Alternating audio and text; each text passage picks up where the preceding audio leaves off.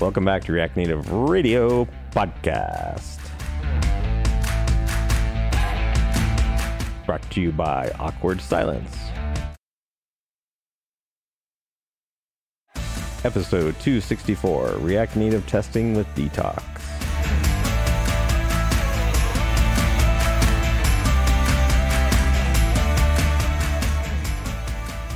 Okay, so my two co-hosts, Mazen and Robin, are both out today. But that doesn't mean I am alone here. I actually have two guests, which is really fun. And one of whom who has actually hosted this podcast in the past, which is really fun as well. And the other guest let me know that he actually has both a tractor and a shed. So this is like a perfect intro for me. This could not be better. Jason. Yes.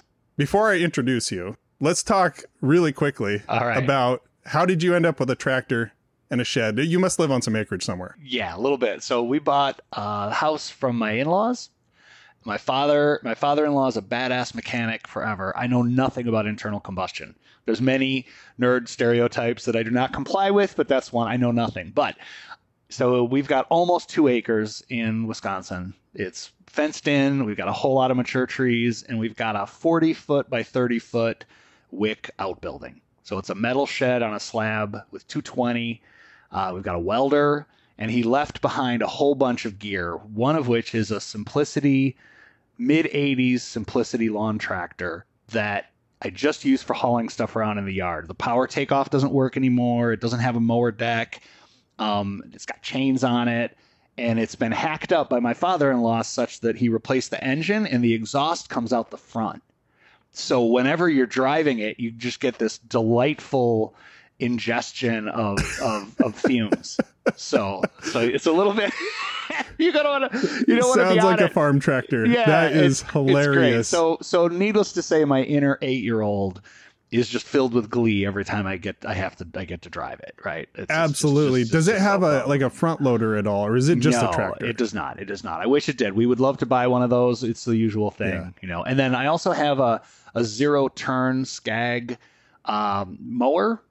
Yes. And so those are like a tank, right? So each wheel operates independently, and that also fills me with glee. So I have about a 4-hour a week mowing project all summer here in Wisconsin. If you have that much acreage, which I mow around 2 acres as well, and I think I have 3, but some of it is in the woods. Right, similar with ours. And so like you might as well make it enjoyable. That's when I listen to podcasts, that's I don't have a commute. So I'm sitting on my tractor, sitting on my mower, pulling weeds, that sort of thing. That's when I get to actually listen to. And for folks who are in drought stricken areas, I just want to reassure you, I do not water the lawn. I'm in Wisconsin. I mean, I water a little when we plant new grass, but we have shade. We have natural. It's this whole thing of water that falls from the sky on a regular basis. It's a thing free we water have from here. the sky. Yeah, exactly. We have a little too much of that here. I've got some flooding problems sometimes, but deal with it. Well, I appreciate that, Jason. It's always great to have a fellow tractor owner here on the podcast. It's a rare thing, so it's a lot of fun. I will do intros now. I am Jamin Holmgren, your host, friendly CTO of Infinite Red.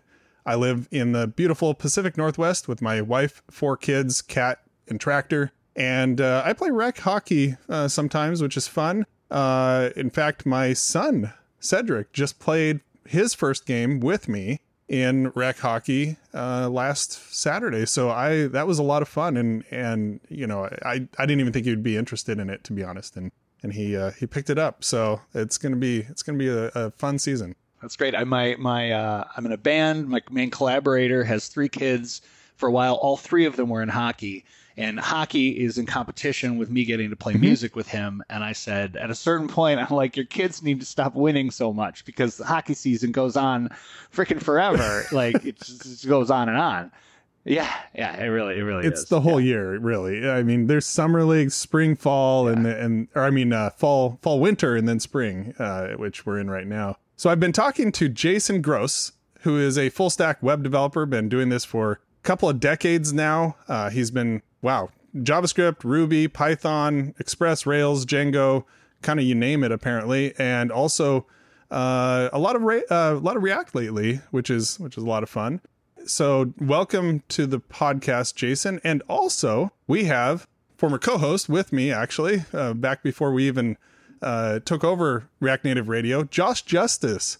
Josh, welcome back. Josh is a developer, author, speaker, and trainer focused on testing, test-driven development, refactoring, and evolutionary design. In fact, Josh will be teaching a workshop at Chain React when it is back this May. So that's going to be awesome. Really happy to have you back on the program, and also really happy to have you at Chain React. Yeah, thanks so much. Yeah, happy to be here, having a great conversation. I've been waiting as long as anyone else for Chain React to be back. I always tell people it's my favorite conference, and I don't only say that when I'm on the podcast with you. Just the feel, all the things you said about why you wanted to wait until you could do it in person, totally agree with. The experience is unparalleled. So really looking forward to it. And the workshop that I taught at last time in 2019 was a great group of about 30 folks. Looking forward to being in the room with folks again this year. That's right. It was one of our, the attendees said that they really learned a ton at your workshop and really leveled up their testing skills, which is always something I think that all of us need help with pretty much all the time. So so that's a great one to jump into. Go to chainreactconf.com. It is one of the sponsors of today's episode, America's Best React Native Conference. I don't think I could say it better than Josh did, so I'll have that be the promo. chainreactconf.com. All right, let's get into our topic for today. And the title is A Detox Case Study. Now, Josh is here to help facilitate the conversation. They are co-workers over there at Test Double. But also Jason Grosz is sort of the one who's been doing most of the hands-on here. And so it's going to be, I think, a cool discussion around what your experience has been, Jason. And I want to start off before we get into this, and I'm actually going to ask Josh if that's cool, because Josh is the trainer here. What's Detox? For those of our listeners who have not used it yet. Yeah, so Detox is an end-to-end testing framework for React Native. And the term end-to-end testing, like many testing terms, is used in many different ways. But what it really especially means here is that when Detox is testing your React Native app, it's running your JavaScript layer code. It's running React Native's built-in native code, any third-party native code that you have in there as well. And it's actually running on a device, either an iOS simulator, an Android emulator, or a physical Android device. In my understanding, physical iOS devices aren't supported at this time. So all of those pieces of your app are connecting together. And if you're used to Jest tests, Jest can be used with Detox, but if you're used to React Native testing library tests, those only exercise the JavaScript portion of your app. Really great and valuable as well, but one of the benefits you get from the end-to-end testing is the realism of having all those pieces working together. Now, Detox calls their framework a gray box testing framework. And what that means, and their documentation goes into detail on that, is that they have some knowledge of the internals of your app. One of the main things they do with that is to try to automatically address flake. So Detox knows when your app's making network requests, when animations are happening in React Native, when there's JavaScript timers running, and a bunch of other things like that. And so it's able to ensure that everything is settled before it moves on with the checks. And that can tend to make end-to-end tests a lot more stable and reliable, mitigating one of the problems. One of the downsides of end-to-end tests in a lot of testing libraries is the fact that they can be unreliable and succeed on your machine and fail on CI, or succeed on my machine and fail on Jason's machine. So Detox really tries to address that. Now, it's one of several different end-to-end testing options on React Native. And one of the other ones that's really in the last 6 months come into the community a lot is Maestro. So that's one that I have not gotten to play with very much yet, but I'm looking into it in advance of the workshop this year. And I'm going to be sharing notes on that. I have a reactnative.testing.io website where I put a lot of the things that I learn and share about React Native testing. And so we can put the link to that in the show notes. But I'll be sure to get Maestro added onto there with some of my assessment, comparing it to Detox and some of the other end-to-end testing tools. But it's great to have just more options in your tool belt to choose from when it comes to testing. You can take advantage of the pros and the upsides of different testing tools to really fully cover your app. So that's Detox. That's great. I would love to pair with you on that, Josh, if you get around to it, because I heard about Maestro listening to your last podcast. And not that my Detox experience was terrible, but it wasn't easy. So Sure. So I'd be very interested to see what Maestro adds to the mix. Absolutely. And we have another full interview actually coming in.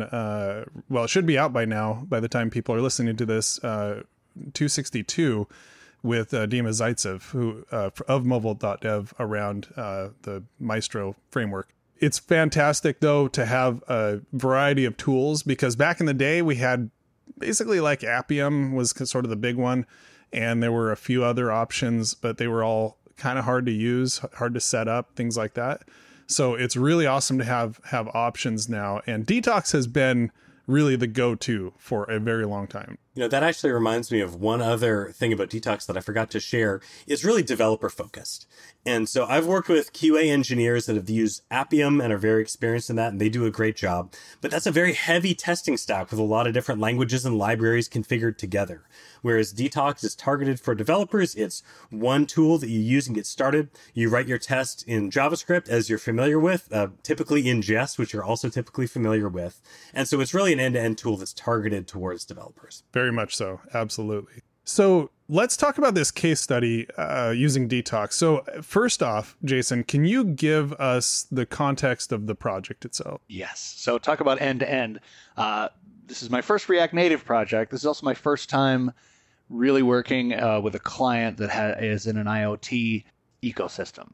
So I like to make the joke, it's the T is the problem in the whole IoT. It's all those things out there in the world. So we don't have a great mock for these devices. So we really did have end-to-end tests that went right to a real physical device that unfortunately means things like, spin up a new branch for your feature branch become really freaking awkward because you have steps of a human enrolling the thing to be the Internet of Things thing. So that's painful. And we did actually have a very stable suite running for a while before we upgraded our way out of Detox compatibility, which is part of the story. That's a teaser. So this is a greenfield mobile app for controlling, doing IoT home control type things. And there's a lot of great background there. Are we ready to chat about that a little bit?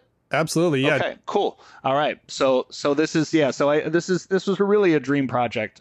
Being able to, being consultants, being able to work on a greenfield project is rare, right? So it is. The manager at my client has great experience and strong technical knowledge that he knows is outdated enough that he doesn't interact with our detailed decisions. But when I started, he said, I want a freaking pipeline. He's like, before product is involved, I want you to build me a pipeline that spits a mobile app out the other end. And I want to see tests. I want to see linting. And I want you to deliver me a thing that has a button on it before we ever get product involved. And I was like, I love you. Like, will you just got that? You're the best. So that's like a dream. That's a dream task. Yeah. If you ever get tired of this client, just send them to me, okay. Jason. That sounds like the ideal client. I tell clients when they come to me, the first thing that I like to do is I like to get an icon on your screen. That means we're setting up all this stuff. And what's going to happen when you tap the icon is it's probably going to crash. And that's okay, because eventually it's going to be a working app, but I want to get that icon on your screen. You need to be able to, like, you pull open your phone and you see that icon and it just makes you feel good because it's like, hey, here's a tangible-ish feel, like a tactile thing that we're working on. I totally agree. That's a fantastic client. Yeah, it was great. It was a great way to start a project. And so this is taking my experience with web projects into React Native. This is exactly how I would want to work with a new greenfield web app. Same thing. I want to get a piece of text to the screen and a pipeline that deploys stuff every time I do a push or every time I merge a PR, and we've got that. So that was great. It was a great grounding, and we did almost manage to get this all in place before product was engaged at all. Nice. They made us actually put some user value in the very last thing. We're like, okay, I guess we'll do a login. I guess we'll do a login screen for you, and got that. So my very first Detox test was actually testing that the React Native boilerplate came up. So the very first test I wrote was can you read the text that says, here's the link to the React Native documentation? Because, of course, why not? So obviously you eventually have to actually build an app. And when you do that, you're going to need a lot more than just looking for one piece of text. What else did you do to kind of set up your tests at that point? Again, sort of applying things that I love to do, working with web frameworks, and the way I want to use the position I want an end-to-end testing framework to be is I love doing outside-in testing. So the very first feature that I did, I set up a Detox test that first, before I even had anything on the screen, that said there's going to be a button that says login. And then I implemented a component that was completely static that had the text login. And so then that test passed. I was like, okay, awesome. I have this grounding in reality of there's something on the screen. And then I worked my way back. So I started, we had some, I think we were maybe spitting out a list of something. And so first I wrote a component to spit out a static list of stuff. I got that end-to-end test to pass. I'm trying to learn Jest well enough for it to be comfortable to test first. And very, very, very few people do that. Like, really. I mean, it's really, so just as an exercise, I'm doing it. And so then the layers, the way I'm thinking about it, we're using React Query. And so very often I'm writing a test for a component that mocks the query. And so I can get all of the visual stuff in place on the screen, mock the query, and then work my way back to the data layer and test the React Query data stuff in isolation with no JSX involved at all. Yeah. Like I want to get away from I want as little as possible JavaScript in my JSX components as possible. So and then because of this, so I'm new to hooks. So because of all the asynchronous rendering stuff and the way you have to deal with async hooks and React testing library, it was super valuable to have that grounding in reality of there were many afternoons where the Detox test was passing, but we didn't have the right await whatever stuff in there to get the Jest test to pass. You mentioned TDD in React Native, and I know Josh is a huge proponent of TDD, but I have to ask Josh, do you do it? Like a lot of people say they talk the talk. Do you walk the walk? Do you do TDD in React Native? The answer is usually not. So I'm on a current project on React on the web where the end-to-end tests, they're pre-existing. It's handled by another team, by QA engineers. And so we're only doing unit tests. But I do often TDD at that level. On my current side project, it's really interesting. I'm using React Native Web to target web and mobile, and I'm actually using Cypress for the end-to-end tests. And I'm not doing any unit tests because there's things on the web that kind of make end-to-end testing easier. And so since I'm deploying the same app to both, I can take advantage of Cypress. And this is an app where it's experimental enough that all the internal details are moving around. And this is something I've heard from folks that avoid unit testing, where they're like, man, I move stuff around between components and hooks all the time. I would be spending so much effort if I was unit testing there. So for a lot of apps and for my professional apps, I find the unit testing, the component testing, lower level totally works fine. But this side project is experimental enough that I'm leaning more on end-to-end tests. Yeah, I mean, the closer you get to the user, the more it's based on what the user flow is going to be and less on the implementation details, of course, which is why we love end-to-end testing. Yep. And there's a great time to talk about that cost benefit and feedback loop, right? That's what it's all about. And so Cypress, part of the reason people just have jumped to it is that it's fast and it's reliable, it's way less flaky than Selenium, and so you can happily have it be sitting there running and making changes, and it's all good. Now, because I'm used to the feedback cycle that you get with the web, Detox ain't quite there. Like, it is not fast enough to make me happy as I'm developing things. And so that's one of your pros and cons. Yeah, one thing I wanted to throw in before we move on, as Jason mentioned, outside-in testing and starting with an end-to-end test that specifies the feature. So I've got another website about TDD where I have a really brief React Native tutorial on building code outside in. And so that starts with writing. It's a very simple feature, but just to show the process where you write a detox test, specify the feature, you follow it along, you implement one bit at a time to get past the current test failure or error. And then in that test, we actually step down to a unit test level, which is kind of part of this outside in test loop that you can often do. So if there's anything that the listeners are curious about what Jason means by outside in, we'll put that link in the show notes as well, and people can get a taste and see what it's like. Yeah, absolutely.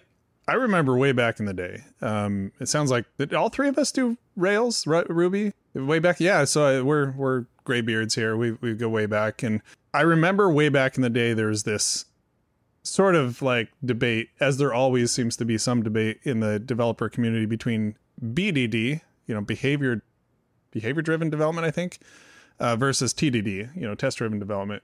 Now TDD kind of encompasses both, I think, is sort of what most people think of. But back then there was kind of a debate about that. Like, should you start from the outside in? Should you start from the inside out?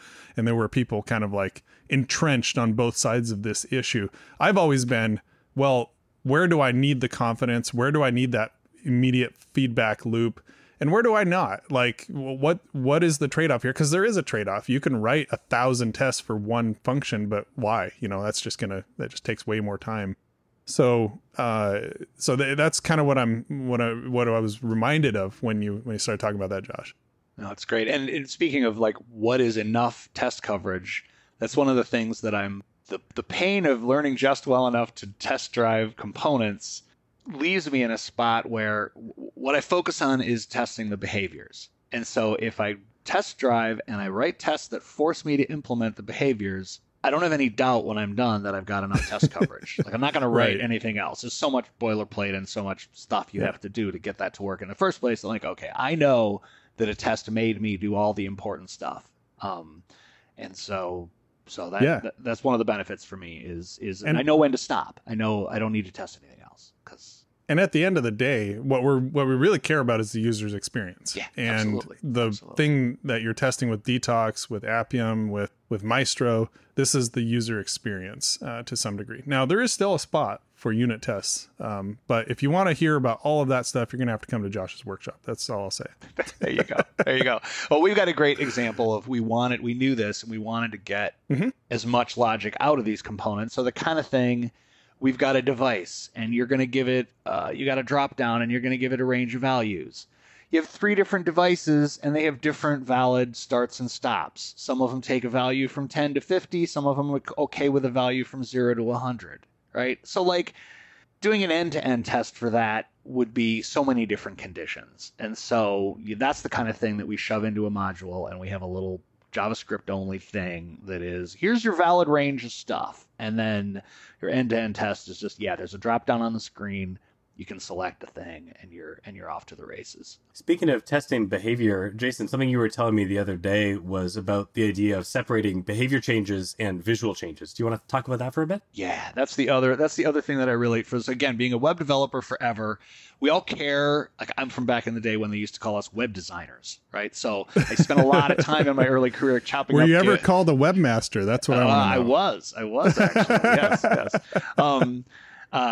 I like to mockingly say webmeister. Webmeister. That's usually what I usually should change it to that. But it's so easy for us to care. We care about our product. We care about the end users. We care about what things look like. And separating the styling from the behavior is another big benefit that I see of actually test driving your behaviors. So I was just gleeful. I worked through one of the other folks at Test Double. We did a feature. We didn't even open up the simulator at all. So the whole time we got it, and we had 3 buttons on the screen, and we were submitting some data to the server, and we opened it up on the simulator the first time, and it looked awful. There was like these huge buttons, and they were all overlapping each other, and I was like, okay, we did it. We totally succeeded. It works. So they do that, get that in place, and then get a fresh cup of coffee and go spend the time getting your styles in place and adding your themes and getting it all look nice and doing your pixel pushing. Yeah, I totally experienced that as well, both professionally and on side projects. So professionally, I tend to work with designers that have high standards for what they want it to look like. And so it's like, cool, awesome. Like, it's going to take a little time to get those visuals right. So separating out building the functionality from the visuals is a big help. And then on my side projects, I have no visual instincts at all. And so I know what I want it to work like. And so I can do that. And then I can go over to, I'm using React Native Paper or some other very high level component library to give me visuals. And I go through the docs and see what the options are. I see what feels terrible when I put it on a real phone, and then I move things around. So it's in huge projects and in tiny projects, that separation for my wiring is just so helpful to be able to do them separately and to iterate on the visuals as long as I need to, knowing that I haven't broken the functionality or I'll get warned if I do. So I'm really curious, as you kind of dove into this, you know, you have your app that you're building, you have your strategies around what you're going to do with your testing, and you have the tools themselves. So you have obviously Jest, you have Detox, you have React Native testing library. What were some of the challenges that you encountered along the way when you were integrating all of these things together and the workflow? That's so good. So it was a greenfield app. And the first set of Detox tests that we wrote, we were asserting on a toast that would come up on the screen and say, changes saved successfully. You've successfully updated such and such a value, right? We got that working. That's great. It was working. The tests were stable. And then other things started getting on the screen. And our test just like the Detox test just became super unstable and weird because we were asserting on a thing that was animated and that faded in and faded out. And guess what? Sometimes overlapped other elements on the screen. So we went through a whole period where we did that. And once the app was more real and there were more user-focused things of here's the result, full trip from the server of the thing you were changing, I looked at the test and I was like, we're going to just get rid of all those assertions on the toast messages. And I have special config for when we're running Detox that sets the toast duration to 1 millisecond. So one small change, it's still very realistic, but it enforces the fact no one can even assert on toast messages anymore because they only exist for a millisecond when you're running Detox. And so just doing that, switching the assertions to look at things on the screen instead of those toasts, that got us over one of our bumps in the road. I feel like there's a lesson in that sometimes you just have to let practicality win in these things. At the end of the day, you can manually test some things here and there. If your confidence level is fairly high that it's going to continue to work, if you initiate a toast and it generally works, you can probably move on, especially when it's not maybe super mission critical. So there are moments to just sort of like say, okay, let's just move on. Let's find a workaround, move on. Yeah. So I think I identified that was a source of a whole lot of our flakes. Now I love the React testing library ethos of assert on text that you see on the screen, try to avoid using test ID or accessibility IDs and work your way down from that. And I love that. And we were doing a lot of Detox by text of a thing, but we've definitely got a bunch of by ID where we just couldn't get the test stable. Asserting on text on the screen. Once the app got complicated enough, the same piece of text is on the screen twice. It wasn't happy finding it. So we've got a sliding dial there. Yeah, I was actually talking to Mark Noonan, a friend of mine who works at Cypress, about this last year because he attended a workshop that I gave in which I was talking about component testing based on the visual text on the screen. And I confirmed again that Cypress's recommendations are test by test ID. And I was like, Mark, tell me about that. Like, is it a disagreement in philosophy? Is it different with end-to-end tests versus component tests? Mark is a very reasonable guy and very knowledgeable. So he sent me basically a handcrafted article with all his thoughts on this. And a lot of it was, it depends. He just really understands working at a testing tool company. He understands the different situations. I don't have all that in front of me to remember all the wisdom he shared. But one of the things that came out of it was the narrowed scope of component tests versus full end-to-end tests. When you've got a component and a component test with it, it's a lot of times it's going to be fairly small, even if it's a little bit bigger, but you can see the code in front of you, the JSX, and you kind of know what and all is going on. But when it is the whole app being tested in integration, end to end, like, I mean, if you're on a team, someone can add something totally different that's not in your realm, and you may not be aware of all the things changing in the app and just the scope of the amount of things that get put on the screen, or it's opacity 0, but it's still there. So there is a fragility there. And so I think there is a reason, more so with end-to-end tests, to maybe prefer the IDs more. But there's a lot of trade-offs there. I think I really gained confidence from hearing from someone who works at a testing tool company saying, like, yeah, you can consider others. And like, there's a lot of wisdom in the testing library recommendations. And then for end-to-end tests, there may be different things. So always think about your context. And just like Jamin was saying, like, don't feel a pressure that you have to do it the one right way. Like, see what you're experiencing and you adjust your approach as you go. That is absolutely the right thing to do as an engineer. And to talk about history, everything is trade-offs, everything's context. The history and the whole concept of test IDs is there was a whole era in web development where we did our selectors using CSS selectors that were also used for visual things. And so then you have a designer come along and change the markup around a thing or what class it was. And it's always the designers, isn't it? Yeah, it's always those darn designers trying to make stuff look good, right? So that's a whole other pain. So test IDs are better than that. And then I've also had some pain, and honestly, it's complicated enough. I'm not 100% sure on it. I would rather use accessibility labels than test IDs if I could. And in most cases, it's pretty much the same cross-platform. I'm remembering there's some weird stuff where the props and the types are different between Android and iOS for what props you have available on common things. And so I've stumbled. You got some knowledge on that, Jamin? I don't have particular knowledge, although we did do an accessibility episode, which we'll link to in the show notes. Cool. But I did want to mention that I think that it's fantastic when testing and accessibility line up. So you have incentives in both of those to make those work. And accessibility is very important. It's more and more the tools that we have need to come like accessibility first. It has to be a first class feature. And using those accessibility features to enable our end-to-end testing helps ensure that they exist and that they work. I'm stealing a rant from fellow test doubler Jason Carnes, but one of his things is it is a win-win, and it's a win for folks that don't need accessibility assistance, because if you write your page so that all the important behaviors and all the important information has a label and is accessible,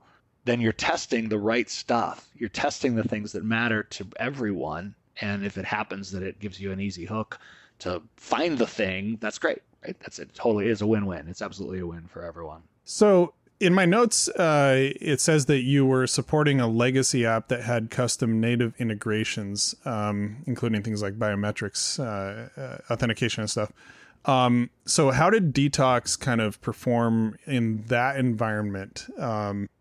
Or did you integrate Detox at all in that situation? Yeah. So we didn't. There's a whole other story. I would love to put a pin in that and rewind a little bit, because you asked sort of about tooling and tests.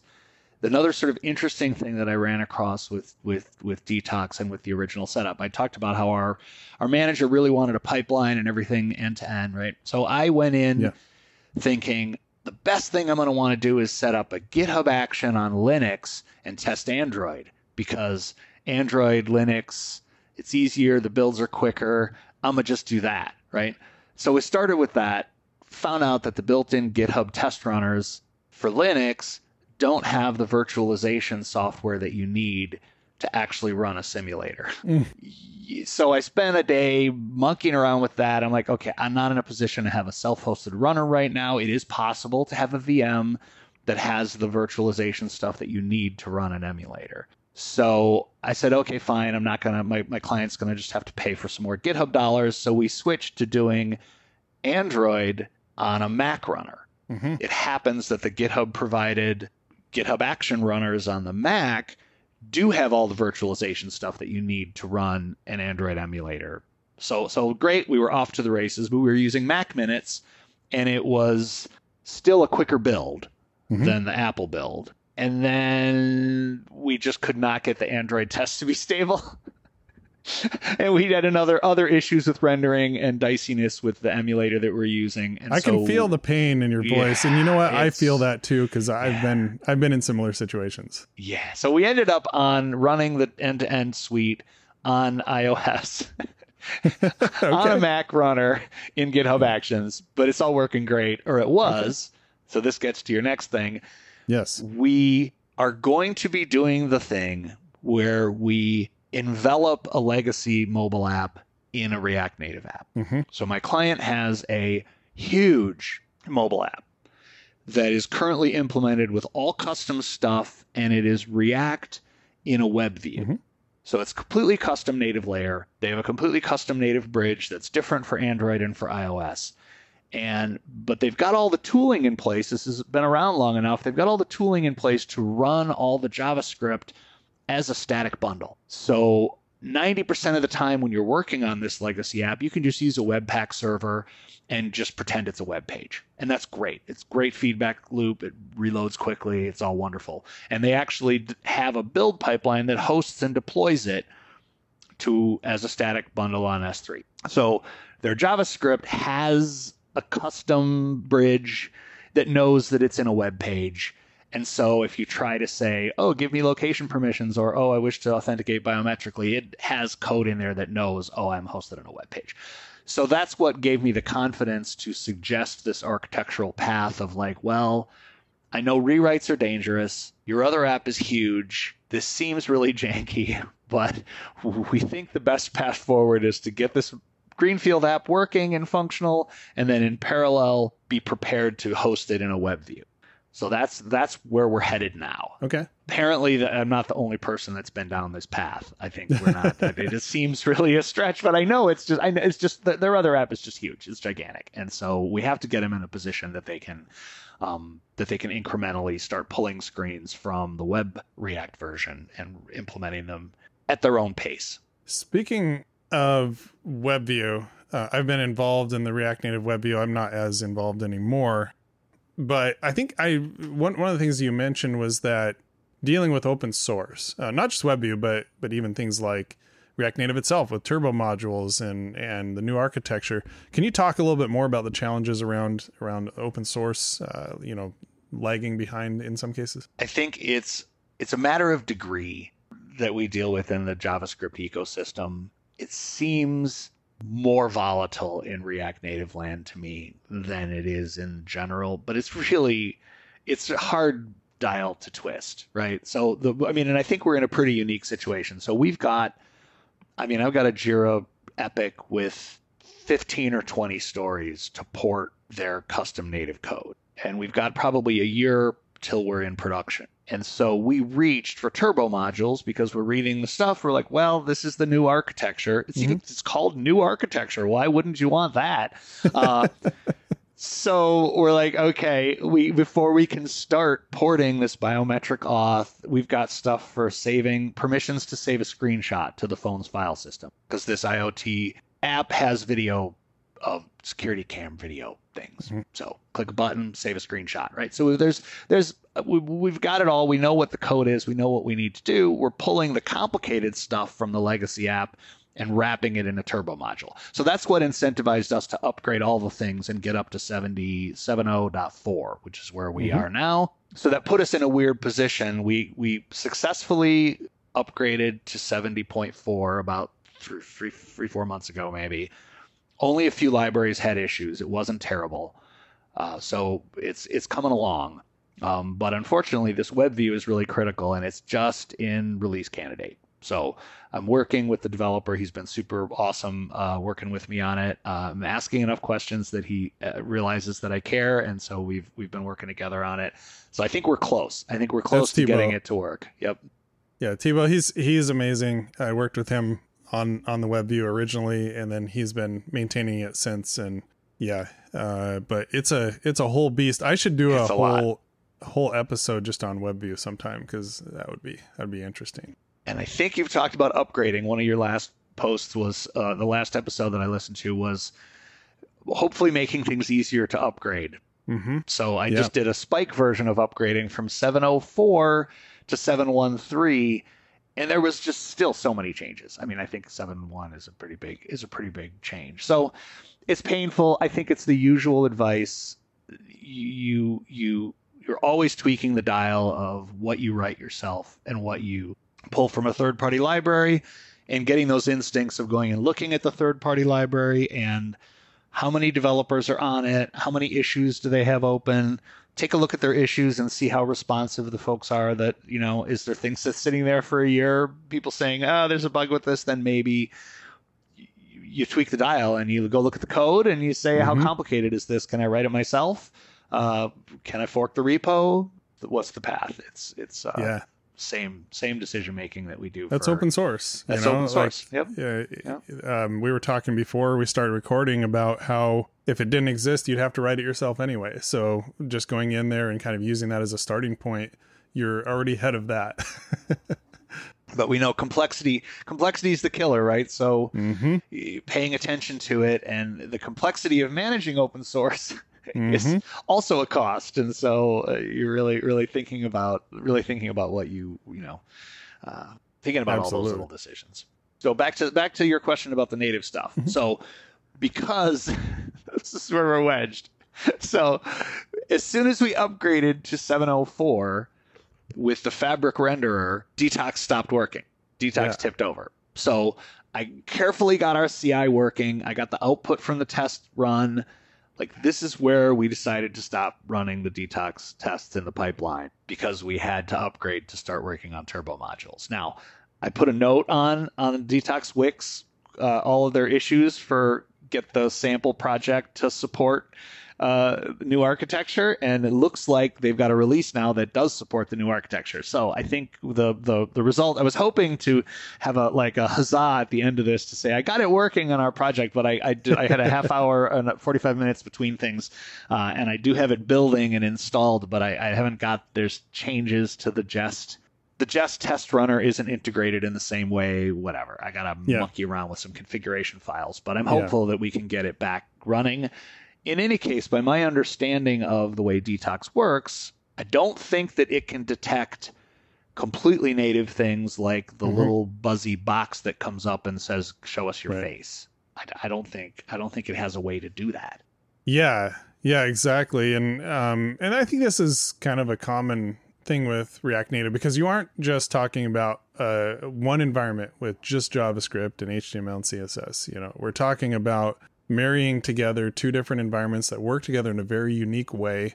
And I think I counted up the number of languages that you have to deal with when you're working on a React Native app, and it's something like 7 or 8. And those are like major languages. You've got TypeScript, JavaScript, you have sort of a CSS-like syntax. It's not CSS, but it's there. Obviously Objective-C, Swift, Java, Kotlin. And then on the build side, there's like Groovy, Ruby, C++ also on the native side now. So yeah, just throw a few more in. Why not?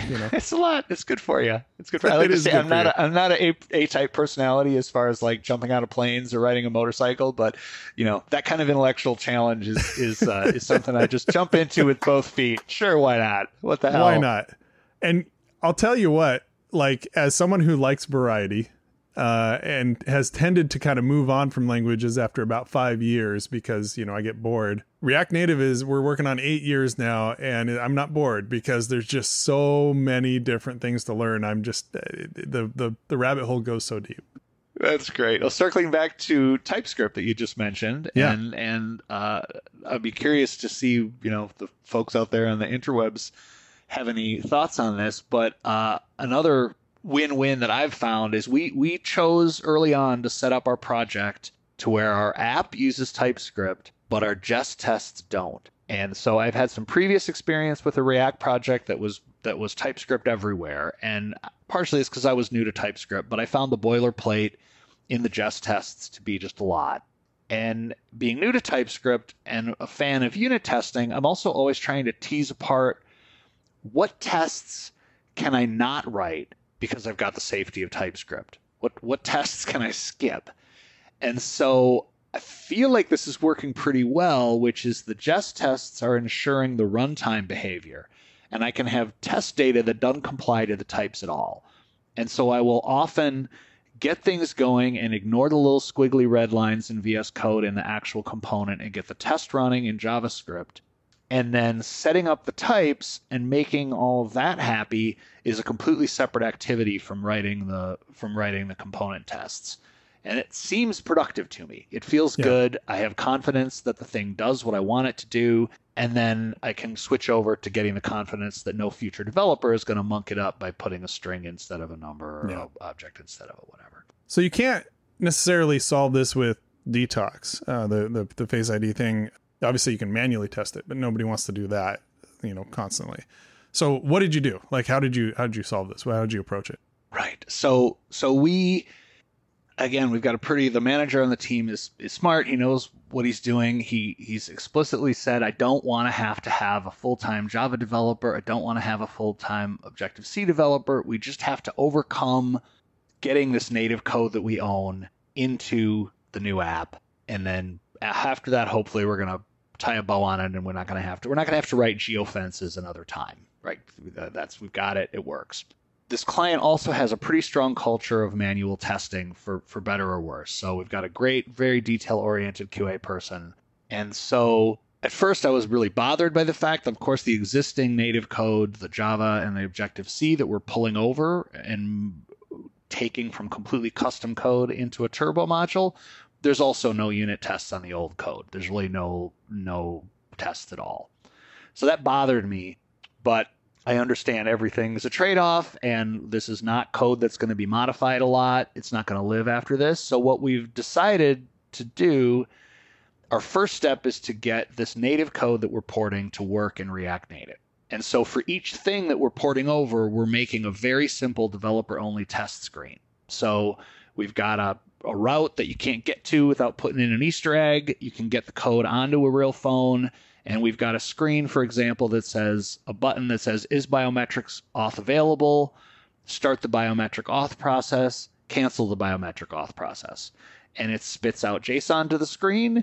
When you're on Android, it pulls up the native thing that says, please give me your fingerprint. If you're on iOS, it pulls up the thing that says, show me your face. And then when it succeeds, it spits out some JSON, and the QA person can validate that it works. So at first that bothered me, but fundamentally, it's an integration test. It's an integration test between code that's running on a real device, plus your JavaScript, plus Objective-C and Java and 7 other languages. So it's a pretty high degree of confidence that if we get those little test screens to work, we've made it as easy as possible for the human that's going to have to test it, and we'll be able to carry that forward after we do the next step. And the next step being create a new bridge from the web view to React Native in both directions, because that's what this existing app expects, right? So we're going to be using the post message and the evaluate JavaScript methods to talk back and forth between the web view and React Native layer. Jason, I see a theme in the things you're sharing, and it reminds me of what Jamin was saying about trade-offs in testing.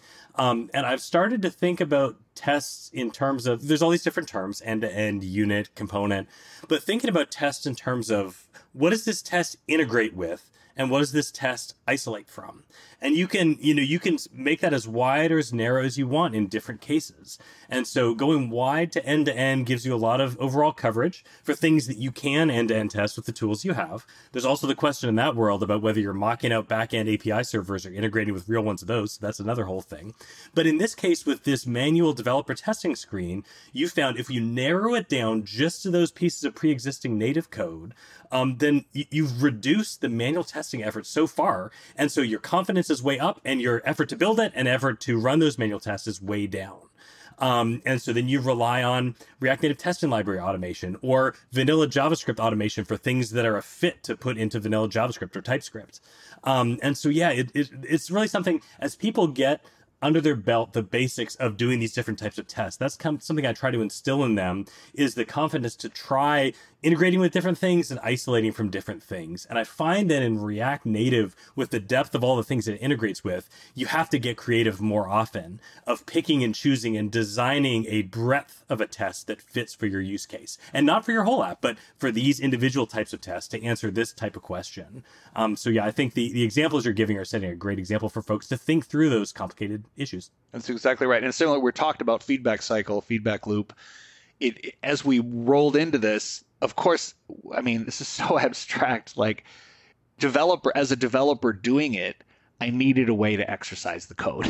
Like, I mean, it served the same purpose that an automated unit test was, because I like, how do I get this and actually execute this line of Java that is like 7 layers deep inside this thing that I moved over? So it's not just, has not been just useful for the QA person. So what we've been doing, there's a whole turbo modules, could be a whole other episode, but so we've been defining the method in the turbo module JavaScript file that gets you the inputs and the outputs, type, response, whatever, what arguments does it take? What does it return?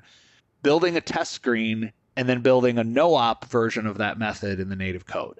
So going to Objective-C and building a no-op thing that resolves a promise with Fargle-Bargle. And then you're good, right? Then you've got that line, and you can go to your testing page and click the button and see Fargle-Bargle come up on the screen, and then start working your way back. It's another version of outside-in testing. And then, okay, now I can focus on Objective-C, which just looks like complete and utter garbledy-gook to me every time I look at it. But I'm learning some things. So square brackets, there's a lot of square brackets in weird places. That's what I'm seeing. All the square brackets. For some reason, I kind of like Objective-C. I don't know what it is. I like it. It's weird. I don't know why. You've been doing native for a while. You sure this isn't Stockholm Syndrome, Jamin? Maybe. I don't know. But it just, I don't know. That's a whole nother thing. We are running out of time here. But thanks so much, Josh and Jason. There's I'm sure much more to say on this subject. And of course, hearing, I don't know, like stories of I can just, I have my own experiences that I can kind of reflect on as you go through this, like, this didn't work, so then I had to try this. And it's just how our industry is.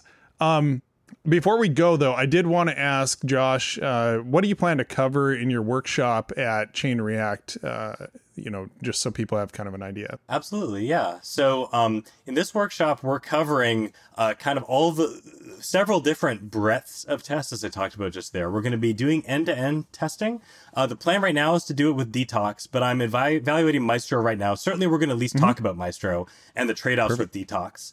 But we might incorporate in it. It's a day flies by. One of the pluses, though, is that the workshop is half specific tools and it's half theory and ideas that translate across any tooling that you use. And so if we do Detox, those principles will translate to Maestro. They'll translate to even better things. If you use React Native Testing Library, those principles translate to the web and to future tooling as well. So we'll be doing some end-to-end basics introduction. We're going to be doing component testing using React Native Testing Library. And as we go, there's principles of just how you think about your tests that apply even to vanilla JavaScript tests as well. And it's all couched in terms of a principle that I got. I'm trying to decide if I spoil it or keep it a secret, but about testing the contract, thinking about answering the question of, like, how do I test? And so often I get the question, like, how do I test this line of code? And I think there's actually a better mental model that will help you answer that question by thinking about, and it's things we've said all through our discussion today, thinking about from the perspective of the user, thinking about what are the inputs and what are the outputs, thinking about what is the interface rather than the implementation. And so those principles for testing I've seen make a huge impact for folks over time as they get them sunk in. One thing I want to emphasize as well, in addition to the workshop, another way to connect with me and some other engineers, we call them double agents from Test Double, we're going to be doing some code and coffee office hours at Chain React. And so you'll be able to sign up if you want to talk to me about React Native testing or some of the other things I know about, or other folks that are going to be there about React Native, about React, about product design, about thinking about stories and breaking things up. architecting your code, a number of other topics, marketing, creating content, working on your resume. We're going to have agents there that would love to chat with you about any of these things. And so stay tuned for more details. It'll come out some way or the other on Chain React social media. But yeah, so that's 2 opportunities at Chain React to connect, and I would love to connect with anyone. Grab me in the halls as well, because I'll be there the whole time. I just love to nerd out about React Native and testing and anything. The harder the challenge you've got, the better. Let's brainstorm it together. Nice. That's great. That's great. It's perfect. Yeah. Test Double is one of our awesome sponsors of Chain React. So, we love having you folks there. It's just going to make it a rich experience for everybody. And speaking of variety and 37 different languages, the benefit we haven't talked about or called out enough, part of what's great about TDD and thinking about these themes and what the contract is no one can understand all of this at once or keep all these things in their head. So just be nice to yourself, be kind to yourself, break these things up into little tiny problems until it seems easy, and then break it down a little more. And then maybe you'll be leaving behind some code that other humans can actually understand tomorrow, or yourself on Tuesday after writing it on Thursday. So that is a perfect way to end the episode. Thanks so much, Jason and Josh. If you want to connect with React Native Radio, you can go to Twitter at React Native RDIO. Josh, I know you're not on Twitter anymore. Where can people find you otherwise? Yeah, codingitwrong.com is my personal website. That's what I go by online before I thought about the marketing disadvantages of that.